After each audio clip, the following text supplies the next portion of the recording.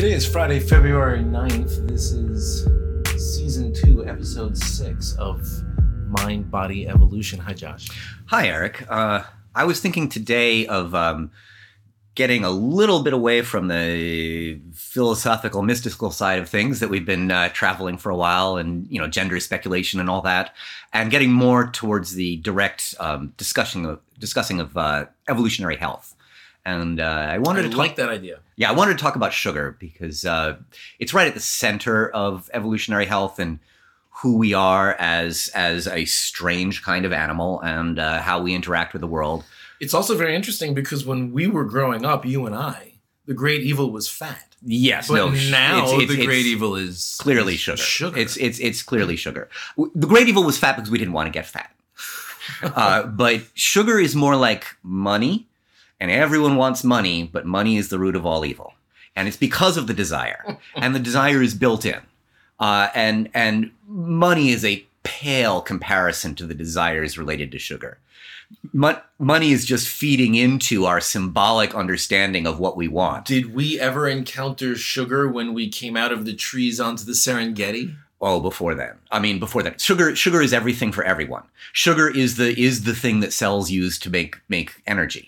It is the number one molecule that everyone wants. If you're a bacterium, if you're a protist, if you're an amoeba, everyone wants sugar. I knew people who were working with aquaculture, and when you first start a project, you need your filter to actually have things living in it, so you can start denitrification processes. And so they wrote this great paper saying just add sugar. Because just add sugar to water? You have an aquaculture setup, and you have to let it sit there and reach equilibrium for weeks at a time, or you can just dump a pound of sugar in there and boom. Everything is all set. Everything's like, what? Yeah, everyone loves sugar. And so this is right from the very beginning. Everything is motivated to get sugar. I think I mentioned this when we were talking about dopamine, but there's we only have 5 flavors, and 2 of them attract us: the savory and the sugary. So that sugary attractiveness is built in really from the beginning. There's only a few things that can cross the brain-blood barrier, and glucose is one of those things. Must be able to. Cannot be. Your brain only has really seconds worth of fuel without sugar going into it. You'll die in under a minute if the sugar isn't coming in at a really steady state.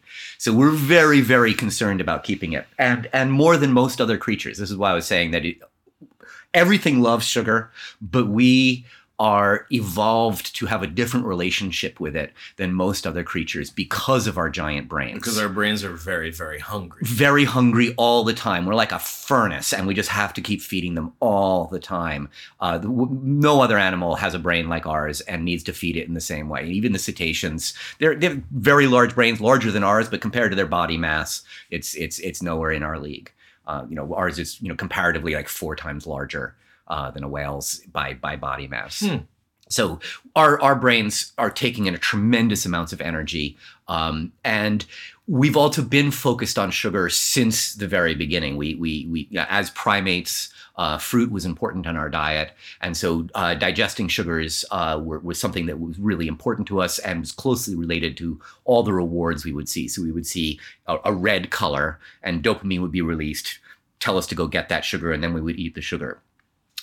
Sugar and dopamine together are some strange things. This is not really well understood by anyone, and because you can't give dopamine to things directly, but I did it with my shrimp, and I can't even talk about it in a meaningful sense because I got the opposite reactions than anything I'd ever done. Dopamine is inhibitory in crayfish. Glutamate, the other flavor that also goes through a brain-blood barrier, tells you to run after things. Glucose also tells you to run after things like glutamate, just as I would expect. But you combine it with dopamine, glutamate, inhibition. Dopamine, glucose, more excited than before you started. Can't fit it into my model, can't fit it into anybody's model. Strange stuff. So there's an interaction directly between dopamine and glucose. Glucose causes endogenous dopamine to be released, but if you combine it with exogenous dopamine, you get all sorts of strange reactions. It might actually explain some of this stranger studies done on hyperactivity.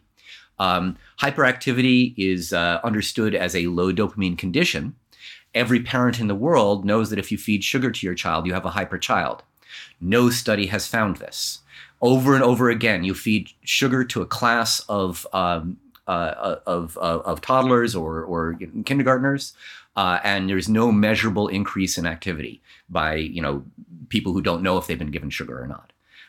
So there's no easy way to see what everyone knows is true in any way that can be measured. How could that be possible? I don't know. Some of it is the sugar companies like to sponsor studies that don't come up with good conclusions. You have a small study size. Well, okay, if you're going to say it's funded by Domino, okay. A lot of stuff gets funded by Pepsi and Coke. So anyway, what good is that? Okay, so we've moved past that, and we still do studies, and they still don't show any hyperactivity related to sugar. However, when you start thinking about it as a dopamine-sugar interaction, there might be special effects that affect particularly ADHD kids more. When you have a dopamine issue, there might be effects of sugar that relate differently. I don't know the answer to this. No one knows the answer to this, but I think there's and we haven't specifically studied this. I mean, not really. You'd think we would want to. Well, it's not easy to. We've definitely studied dopamine and sugar and dopamine on its own and drugs with dopamine, but you can't get dopamine and sugar into a rat easily on its own, just as like a, here, have this dopamine food. You mean you have to give them cocaine? You mean we're not going to study directly on children? And we can't. It's not easy to study directly on children, but what we do is you feed sugar directly to a rat and you can see activity signs, but those activity signs go down quickly. And I saw the same thing in my crayfish. You give sugar to a crayfish and activity goes down over time, probably because of something along like insulin. But don't give insulin to a crayfish. I tried that. It turns out to be the equivalent of testosterone for a crayfish. It turns them into males. And gives you even more confusing answers. So the whole thing is weird. Okay, so stepping back again. Yeah, okay. Yeah, stepping back to the beginning of us being primates. We really like fruit. We're very attracted to this. There's rewards associated with it. There's dopamine associated with it. So we're very attracted to seeking sugar, as is every other living creature. Everyone wants the glucose to feed their metabolism. When we start moving out into the Serengeti and we leave the fruit trees in the jungle behind, we become more dependent upon starchy sources of food. So instead of directly glucose and fructose in sweet fruit, it's tubers, and it's things that have sugars all linked together into these long molecules called starch. And we need enzymes to break those down. And so we start producing more copies of these enzymes that break down starch. These copies are maybe 2 in a chimpanzee. If you look at the few people who have stayed in rainforests for most of their evolutionary history, so, the last, say, 60, 70,000 years, they have maybe 4 or 5 copies of amylase, the enzyme that breaks starch, amylose starch into individual sugar units that you can digest. So humans, even the ones living in the rainforest, have more copies of it. The Hadza, the hunter-gatherers of South Africa, have 6 or 8 copies. So even if you're not a farmer, you have more copies of amylase than a chimpanzee does. And farmers have anywhere from 8 to 14 copies. So the more copies of a gene you have, the more you can make that particular enzyme, and so the faster you break down the sugar. So our entire evolutionary history since we became bipeds has been dedicated to getting sugar out of starch faster. And when you get sugar out of starch quickly, your blood sugar goes up for obvious reasons. You have sugar in your blood. And so we were very, very dedicated to that. At the same time, we are having a hard time getting enough calories. We've got these large brains. We've become bipeds. We're not very large brained at this point, but there's not a lot of food out of the Serengeti. We're going around digging up roots. and chewing on roots all day. So we've emphasized efficiency. We became bipeds because it was an efficient way to get somewhere, not a fast way, but very efficient. So we're doing the same thing with our metabolism. We're slowing down our metabolism. Rather than speed and strength, we're emphasizing taking all that sugar and storing it as well as we possibly can. So we change all of that starch into sugar that we can absorb as quickly as we possibly can. We even do it in our mouth before we swallow. So we're breaking down starches in our mouth. They'll taste sweet. If you have a cracker in your mouth for long enough, it'll start to taste sweet. That's the amylase in your saliva breaking it down. You swallow it, even more gets broken down. You're absorbing every bit of that starch you possibly can. And it's because we were sort of the poor relations of the chimpanzees. We didn't have the nice sugary fruits. We had to get everything out of really hard to digest items, and we had to get every little bit of it. And when we get that sugar, we store it right away. So what happens is blood sugar goes up and you respond with insulin. Insulin does a couple of things. The nice thing insulin does is it helps put sugar into your muscles. So you'll feel a little bit stronger because you've got a little bit of get a little jolt. At the same time, it's going to be sending sugar to your liver where it gets stored as glycogen. So insulin tells that sugar to become part of this gigantic molecule. It's weird. It looks like a spider web of sugar molecules. The world of liquid physics is weird, and it doesn't matter the size of a molecule. It all has the same osmotic pressure, and so if you want to raise the osmotic pressure, you could say add more salt. You want to lower it, you take less salt.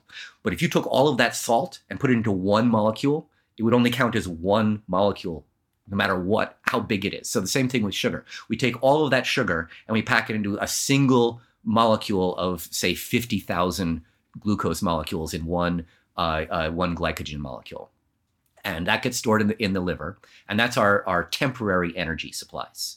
And so insulin causes the sugar that we extract every little bit of from our food to get stored. We literally store it in a nugget in our livers. Yeah, lots of little nuggets. Lots of little nuggets all throughout our liver. Right, and if it was stored as sugar directly, we would explode because there would be so many molecules in there that our liver would have all of the water in our body being sucked in.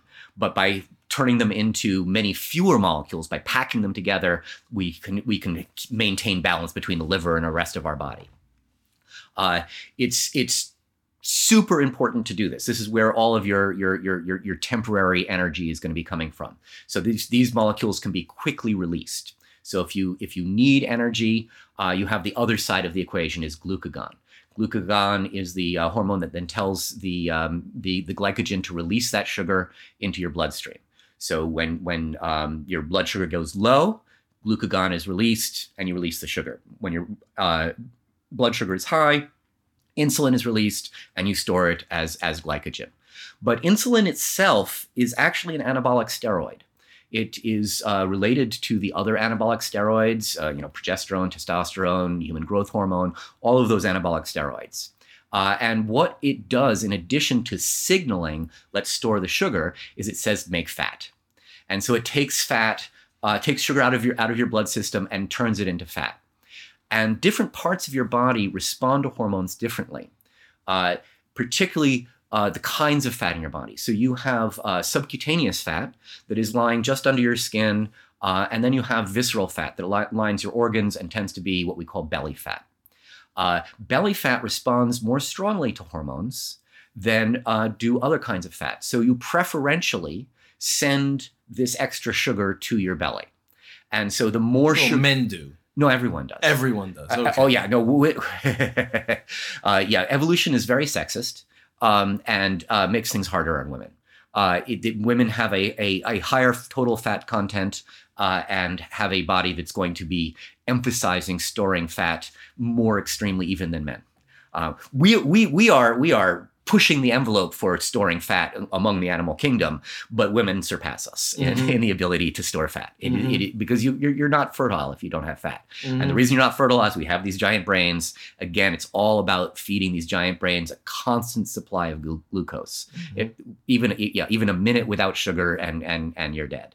It really happens very, very quickly. halfway to that minute, it's going to be very difficult to eat, for example, as you're passing out. So you only really have a few seconds. Oh my God.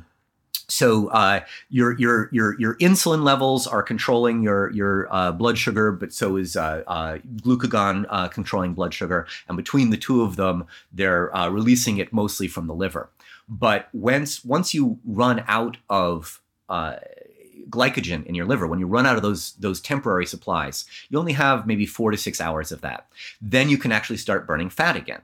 And the fat will actually be released again, preferentially from the visceral fat. So it's like first hired, first fired. It's the fat that gets stored first is the first that comes out. And so this is why most accessible. It's most accessible. And so this is why some people like the idea of what they call the paleo diet or low carbohydrate diets. A low carbohydrate diet is designed to lower your blood sugar and start removing it from your liver. And that way you can then start burning fat. And this will work. If you do this, you will start burning fat, but you'll also start burning muscle, and it can be really bad for you metabolically. You can go into acidosis, ketosis. These things can cause various kinds of metabolic issues. I know somebody who's on it for a long time and started losing their hair. It can also radically increase your what they call bad cholesterol. We'll have a whole nother thing on cholesterol. I don't really believe in just a good and a bad form, but let's just for now we'll say the low density lipoproteins. It will increase those and your total triglycerides. So you could. That sounds bad from the little I understand. Exactly, that's bad. So you can end up with high blood pressure and clogged arteries and arteriosclerosis due to something that is burning fat successfully. That part really does work. But again, what you're saying is that the whole of our evolution has brought us to a point now where all we want to do is eat sugary things and sit there and store them up as fat, sit on the sofa and be happy. You got it. Yes. No, that is everything that we are designed to do. We should not exercise and we should eat as much sugar as possible. Evolution does not care about your health. It just wants you to produce big brain babies that produce more big brain babies. That's all it wants you to do. And then you can die. Yeah. As long as they're on their way to making more babies. As long as they're on their way and maybe a few women make it to 50 to lead the group. That's what evolution really wants. It's not on our side. It's not on our side. If they make it to 50, they've been through menopause, they're not doing the baby thing anymore, and now they're leading the group, and it's inclusive fitness for everyone. But as men and women, the evolution basically wants us to get as fat as possible and spend all of our time being fat and making babies. It doesn't care about doing any other activities. So if you are on a paleo diet, you can reduce your glycogen stores and start burning fat, which will work, but as we just talked about, is not necessarily great for your health. But there's other ways to do it. This is why I talked about intermittent fasting. Intermittent fasting can do the same thing, but is working with evolution. We are designed. I mean, you talked about ketosis. Intermittent fasting puts you into ketosis, which before you said was a dangerous situation. So intermittent fasting does it for a very brief amount of time. Yes. It's hours of a day. Correct. You are well evolved to withstand that. It is not over weeks or months of time, like a steady paleo diet where you're trying to avoid. That's when it becomes any kind dangerous. of sugar. Yeah, okay. Because you're doing it all the time. We are well designed to stop eating for a while. A day, even 2 days, our body responds well. And we start doing things that are actually good for us. For example, we become more susceptible to the effects of insulin. Now you'd be like, well, I don't want insulin to make me fat, because insulin is the thing that does store fat. But susceptibility to insulin is really, really important. The opposite of susceptibility to insulin is type 2 diabetes, is when you lose your body's response to insulin. What happens if your blood sugar goes up and you don't start taking that sugar away by making it into glycogen, you then have high circulating insulin and high circulating blood sugar. This is going to cause any sugar your body can find to be turned into fat, because that insulin is a anabolic steroid. Insulin sensitivity means your body's awareness that there is insulin in your body and you should be signaled to stop eating sugar. You'll immediately feel full. and you'll take any sugar you have and you'll deal with it in the liver. You'll turn it into glycogen. It'll store it away. And a low insulin sensitivity is, even though the insulin is there, I'm not being told to stop eating. You're not being told to stop eating, and the insulin is telling you to turn everything into fat. So you'll become fatter more quickly. And preferentially, that fat will start being made in the liver. And when you start turning your liver into fat, you don't have as much of a liver with which to process things anymore. And the only thing your liver can do with that unprocessed sugar is to turn more of it into fat. And you start converting your entire liver into a big blob of fat that can't do any processing anymore. And this is the heart of metabolic disease, because you get into a feedback loop where you're responding less and less to the insulin, your blood sugar is going higher and higher, and you're destroying particularly your liver by gaining more and more weight just in your liver, but putting on the fat, so it's no longer a functional organ. It makes me physically uncomfortable to hear you talk about it. Yes, well, these are scary things, and I was just looking at the obesity rates in the United States, and I kept having a problem with the numbers because it kept saying a third of people are overweight, and then I'd look at another number, and I suddenly realized that they were separating out overweight and obese. Overweight is a third. Obese is 40%. Really? Yes. So the combined number as of far people as I can who tell, are overweight or is 70 obese? freaking percent. Wait, so I'm sorry, where does overweight start? BMI of 25. All right. So I technically am overweight. But that doesn't make any sense. Well, I exercise. I have muscle is denser than fat. That's why fat floats on water and muscle does not. Fat is less dense. And so if you just look at it sort of average muscle density and, average muscles, 25 is overweight. And it's also culturally dependent. So BMI is relatively an arbitrary, not, as you say, making sense number, but it's something that you can use over a large population. But for individuals, it doesn't make much sense. So, for example, in Indonesia, overweight BMI is 23. I don't know if I've been 23 my entire life. I would have counted it as an overweight Indonesian at any point in my life. So these things are culturally determined, and as we know, well, as health is too. The diet is culturally determined. The way your body reacts to the diet is culturally determined. We're not genetically different enough for there to be, in my opinion, standards that should be that different between cultures. That is something where we're just arbitrarily deciding we like it that way. And but on the average, if I go walking down the street in Indonesia, most of the people that I see are way skinnier than the people that I see here. And I don't know if that's a preference or the way that they are and the food that they eat. They measured their average healthy population and said, oh yeah, BMI 23. We measured our average healthy population and came up BMI 25. But it was entirely arbitrary. We're all humans. It probably should be lower than 25. Okay. But what would happen if we did this again and looked at healthy people and started off with a new average? We might be at a 28 BMI is overweight now, but the 25 is useful, even though I don't like it for myself. I think mine's probably more like a 26 and I don't feel overweight. It's useful because you can put it into a model. If your weight is going up when the doctor is looking at, year on year, you have a BMI of 25 or above, and you have high cholesterol, they can put that into a model. And my doctor told me I had a 10% chance of dying in the next 10 years. I don't think he's right, but on average, someone with my numbers would.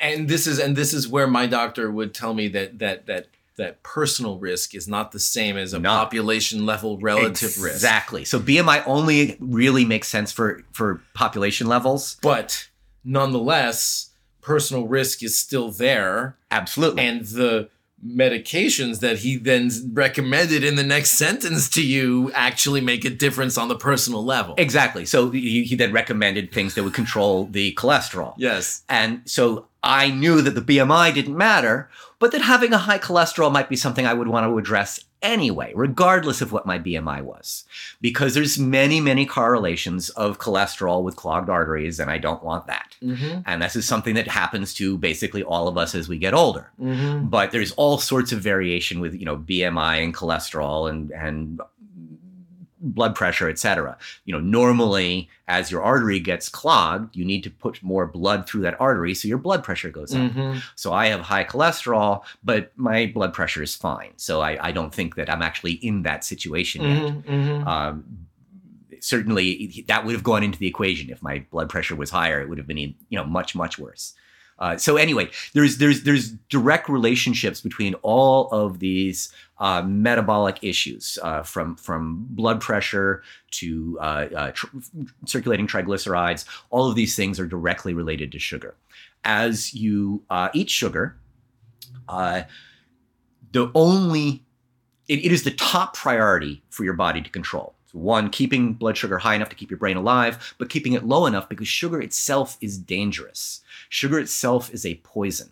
And if the sugar goes too high, the sugar itself will start poisoning you and can poison your brain. So it needs to be kept within a very tight range. And so our body is always working to keep it within that range. So if you're eating something, let's say a bag of potato chips, you then have to start thinking about what else is in that food and what they talk about as the glycemic index and the glycemic load. Mm-hmm.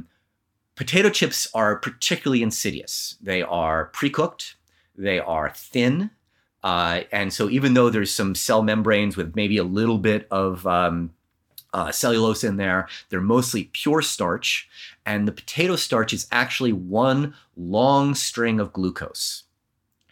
When you eat that, you have so many enzymes that release that glucose that your blood glucose will go up faster than if you just eaten a spoon of sucrose. Sucrose is a disaccharide. It is made up of glucose and fructose together. So when you eat a spoonful of sucrose, you have to break that into two different pieces, and then you can digest the glucose. The fructose will keep circulating for a while. We'll talk about that in a moment. So you actually get sugar out of potato chips faster than you do out of literally just a spoon of sugar. So a potato chip is essentially a bomb. Yeah, so you're looking at a bowl of sugar when you look at a bowl of potato chips. It just goes in your body and now, goes, boom. Yeah, and I love potato chips, but I've been programmed to because my brain gets a really nice response from those potato chips. Mm-hmm. It gets that blood sugar spike very quickly, gives me a nice release of dopamine, and said, you did good. You got you whatever you did, keep doing it. Keep eating them, don't stop. Just keep piling those in there because you are getting calories so fast. But what else is happening when the blood sugar goes up? So I'm getting a huge spike of blood sugar. That's your glycemic index, how quickly that blood sugar goes up. That's giving you more of a dopamine response. You get more of the addiction relationship. And it's going to tend to cause a peak and crash situation. But there's also the glycemic load. That's how long how much actual sugar there is total. So how long it's going to circulate within you. And so potato chips are going to have a very high glycemic load because it's almost all glucose. Juxtapose it with something, say, watermelon. Watermelon would have a very high glycemic index. It's sweet, boom, you get a quick sugar high, but it's only seconds long because there's very little actual sugar in watermelon. You could eat an entire watermelon and it would eat like 2 potato chips. You eat a whole piece of watermelon very quickly. Yeah, and it's you get all the sugar all at once, and then it's just gone. And it's just gone. And it would be like eating a nibble of potato chip. And your body would never let you do that. You can't eat just one. Those addictive behaviors just kick in very, very quickly because of that dopamine spike. So anyway, when you get this insulin spike and then that you keep on getting more and more sugar in you, your insulin remains high for a while.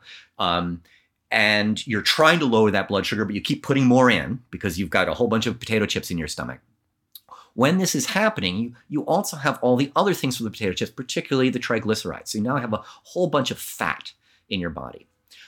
This fat cannot be removed from your body until your body's taken care of the glucose. And so the triglycerides keep going round and round and round and clogging things.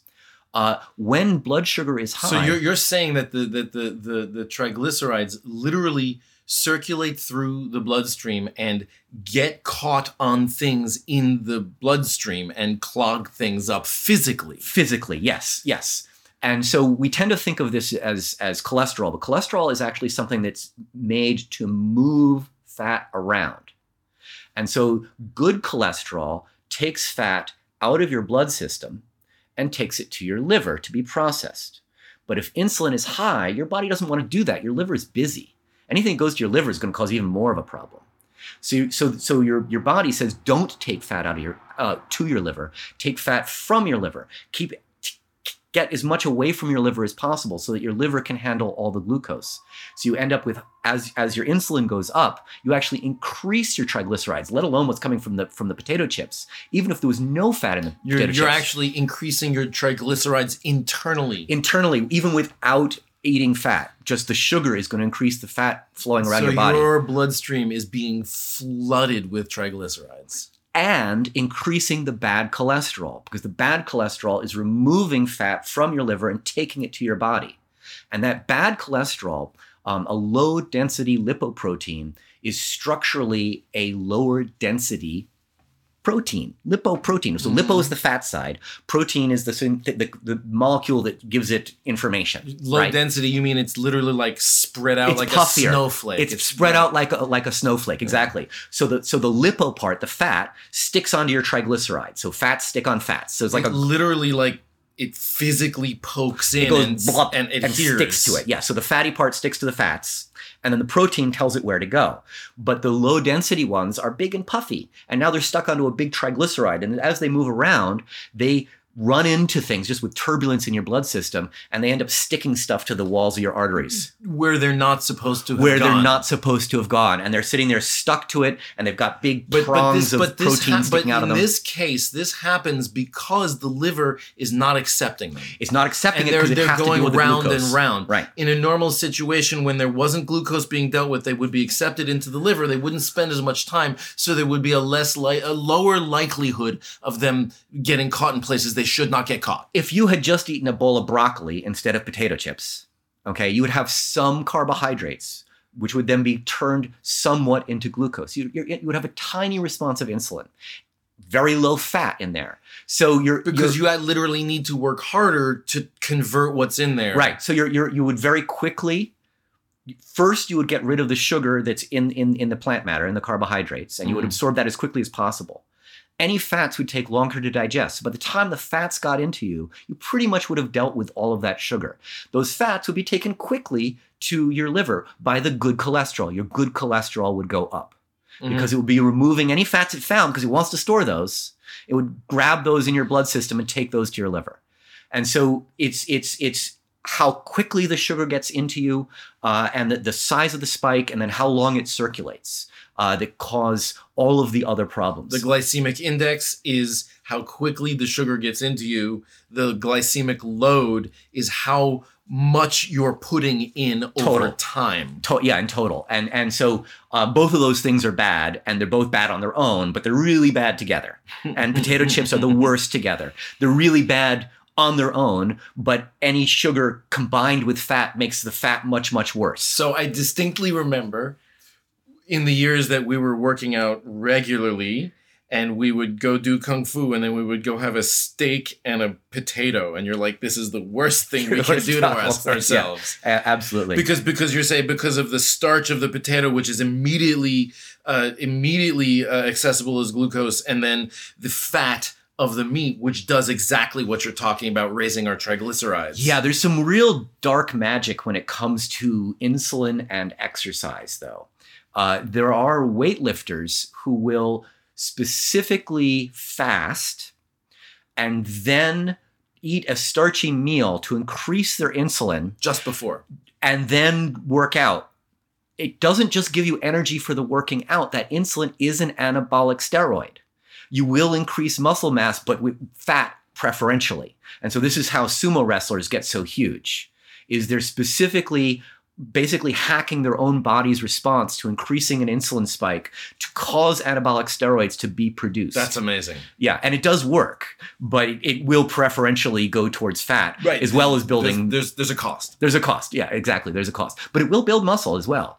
And so, if you work out enough, you can kind of balance things. I would not want to go up against a sumo wrestler. No, in exactly. Any way. They're real. That's not a fake thing. OP. Yeah, exactly. And they're huge. Yes. And they've done this by adjusting their own anabolic steroids internally. That's phenomenal. By working with the insulin. And it'll happen even faster if you're sleeping. So if you've gotten an insulin spike and you go to sleep, you will preferentially turn that into visceral fat. And so you'll get fatter faster while you're sleeping than if you're exercising, because obviously you'll be burning some of it. Well, this speaks more and more to metformin, that drug that. Yeah, well, indeed, that keeping insulin low is a good way of not building fat and removing visceral fat and yeah. And we were talking about the metformin also increases the oxidative metabolism of fat in the liver, so it increases the rate at which fat is processed in the liver. And so it slows down the progression of fatty liver disease. Now, if you already had type 2 diabetes, I would wonder about, okay, so type 2 diabetes would definitely be treatable with metformin, but if you had a swollen liver due to fatty liver disease, I don't know what would happen next. Well, I don't know that they'd be recommending. I don't think they would, right? Because it would be very difficult to process fat that way in your liver if you already had a damaged liver. Yeah. But it probably would improve liver health overall. But this is fascinating because this is literally this is body hacking, and this one is metformin sounds like a relatively gentle body hack compared to what you were saying about Ozempic. I looked at the numbers for metformin, and it seems as though if anything, it's better than the placebos in terms of out of 100,000 people. More people will have the side effects that they sometimes attribute to metformin who didn't take the metformin than who did. Makes sense. So anyway, the Ozempic is much more dangerous. Ozempic seems crazy to me. It's much more popular. Much more popular. For off-label use. It binds directly to the glucagon-like peptide receptor. So again, glucagon is the thing that actually is releasing blood sugar from the liver, and if you block that, I guess you're controlling your blood sugar and increasing your insulin in some way that helps you. They were not actually predicting that Ozempic was going to do anything beneficial. It was a sort of happy accident. You would not predict it by looking at the receptor sites that it would have these effects. But among its many effects are slowing down of gastric emptying. So when you eat food, you fill up your stomach. It's sort of like a composting system where composting is most efficient if you do it all at once, and then you let it break down, and then you take it out and you start the next batch. However, you can do it a little bit at a time. Just keep adding food into the composter. And it'll be mostly digested when it's done, but it'll be a little bit less efficient that way. So we tend to be most efficient with our meals by eating a big meal and then waiting. But you can also just eat little meals all the time. If you do that, you're going to tend to feel kind of full and bloated all the time because your stomach can't quite get rid of the food as quickly because you have big chunks in it. Mm-hmm. And so that is gastric emptying. If you just literally keep putting food on top of food, eventually you'll get ill and start throwing up because there's nowhere to put the food. If people have damaged stomachs, they can only process food so quickly, and so they have to eat very small meals, infrequently to allow the stomach to basically do gastric emptying. If you're taking Ozempic, you have very low gastric emptying. You don't empty your stomach. It just doesn't sound good. So it just sits there and you're full all the time. And so the side effect this has is it causes you to throw up and it causes you to have diarrhea. I think most people are aware of this. Is this? I mean, does everyone get these side effects, or is this one of these things that like a small number of people have these? I can't quite tell. It seems like a very large number of people have at least the nausea and consider it to be not a side effect, but the effect. Because they're not hungry. That's the whole point. They feel full. They feel nauseous. They're going to the bathroom all the time, but they're losing weight. I don't like it. And yeah, they're getting rid of the fat. So yeah, the metformin I think is much healthier for you in some ways. Again, not that kind of doctor, just to remind everyone. I'm not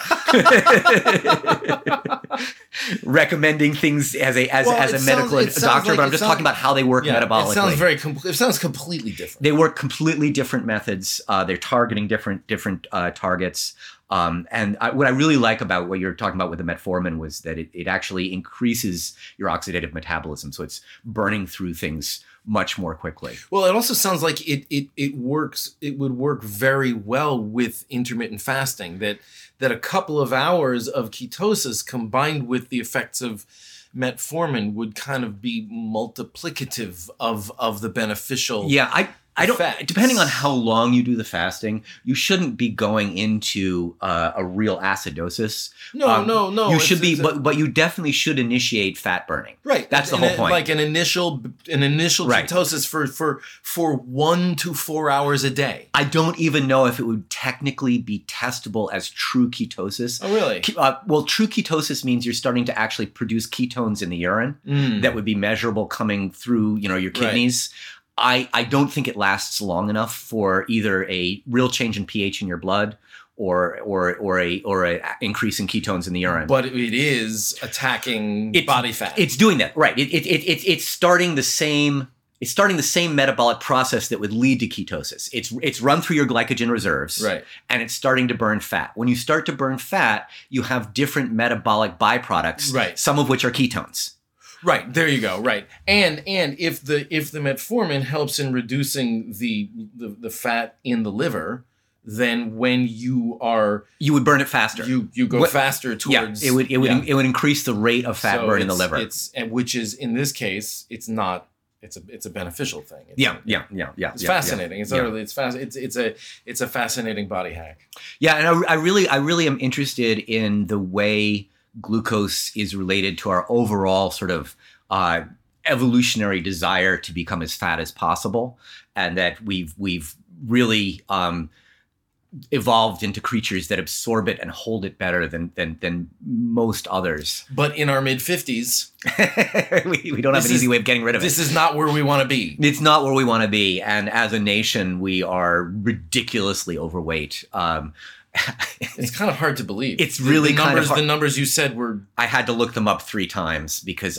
But again, the way they're grading this I don't know that overweight is necessarily overweight. Is there an actual reduction in life expectancy at what they're calling overweight? On average, yes, but not for an individual. So on average, yes, because overweight usually means fat. But in some people, it could mean muscle or, right, may or may not be good, depending. Right. We need a better way of reckoning this so we can get better information out of it for individuals. Native Alaskan populations that eat almost only meat because there's no vegetables. They get their vitamin C from whale blubber that has been uncooked and literally tastes sour. It's got so much vitamin C in it. Like a narwhal or a beluga.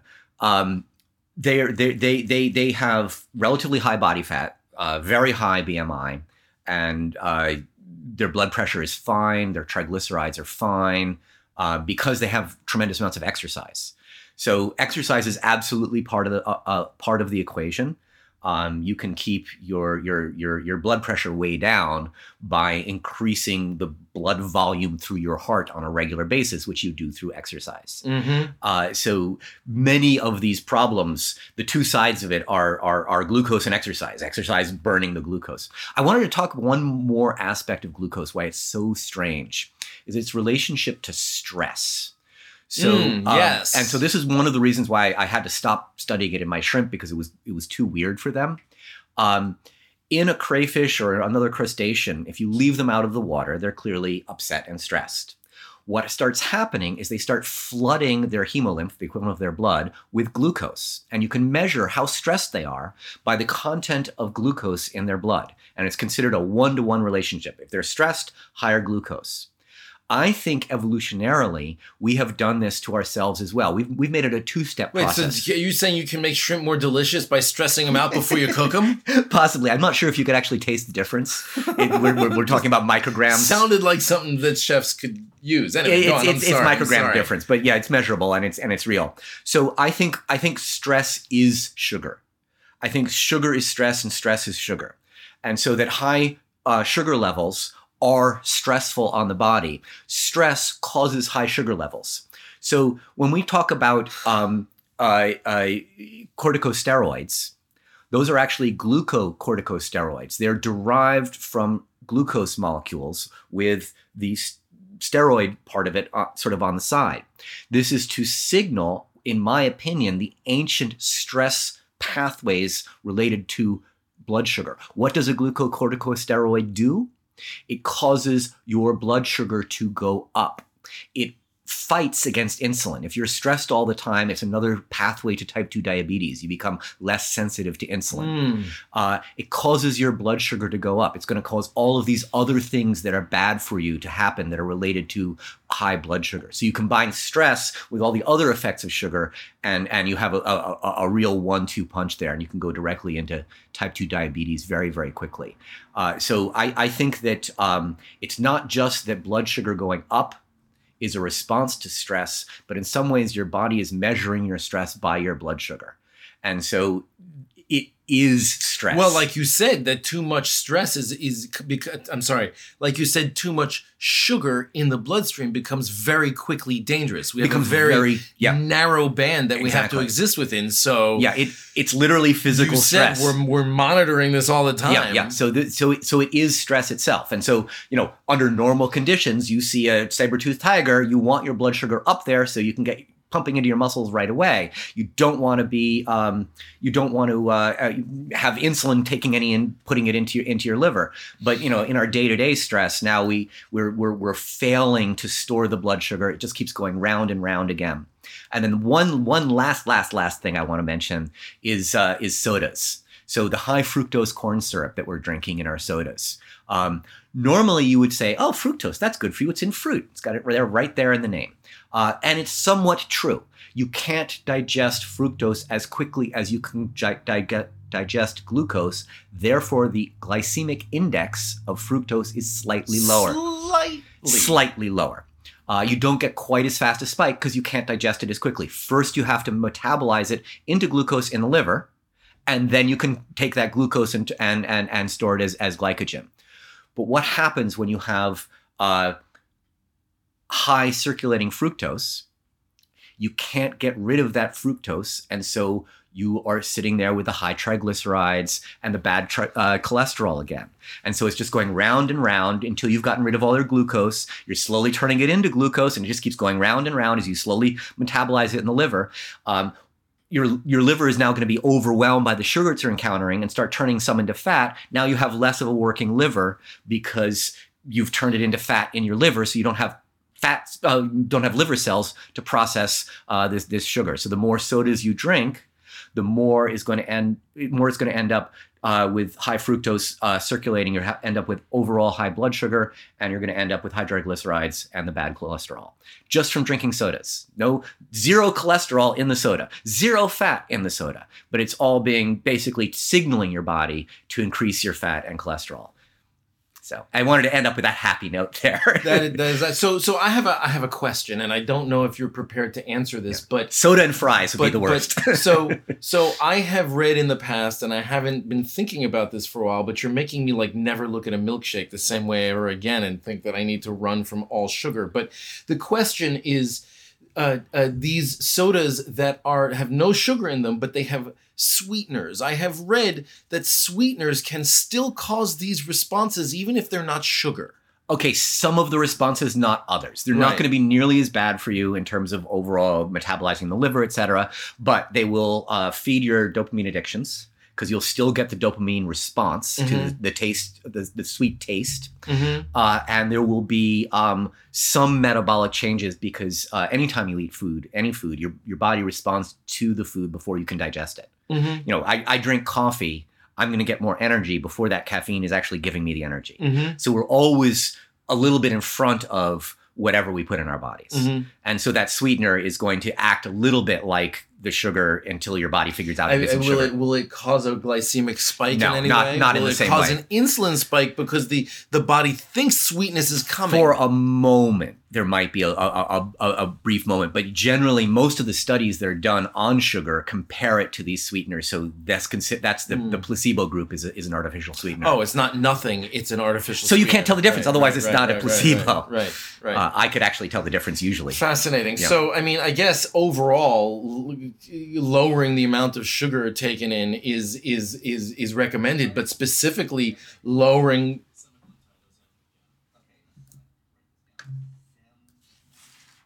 Overall, lowering the amount of sugar taken in is called for, but additionally, being like if you sit down after a meal that you've had a very, very good meal and had a healthy meal, but then you have a sugary dessert, you're saying that your body at that point stops digesting everything and only takes care of the sugar that you just put into you. Correct. And this is why we love dessert, because it helps us feel full. The insulin tells you to stop eating, and the feeling of fullness in the belly goes along with that really well. I didn't actually end up talking about the hunger hormone ghrelin or the satisfied hormone leptin, but well, let's talk about that. Yeah. They're somewhat related, but these are the things that tell you when to eat and when to stop eating. Ghrelin is directly related to insulin, but they're working at different time scales. Leptin is actually made by fat in your body, so you should be less hungry the more leptin is being produced. But the problem is once a fat cell has been made, it stops producing leptin, and so your leptin levels go down, and so you become hungry. Leptin tells you to stop being hungry, and fat produces it. But as soon as you stop feeding your fat cells, they just make more leptin. So once you've achieved a fat cell in your body wants to never let go of it, and you'll be hungrier because you now possess that fat cell. Oh, God. I know, we're evil to ourselves. Evolution really has conspired to work against us in the modern era. It's amazing. Yeah. Fascinating, Josh. Thank you so much. Until next time. Until next time.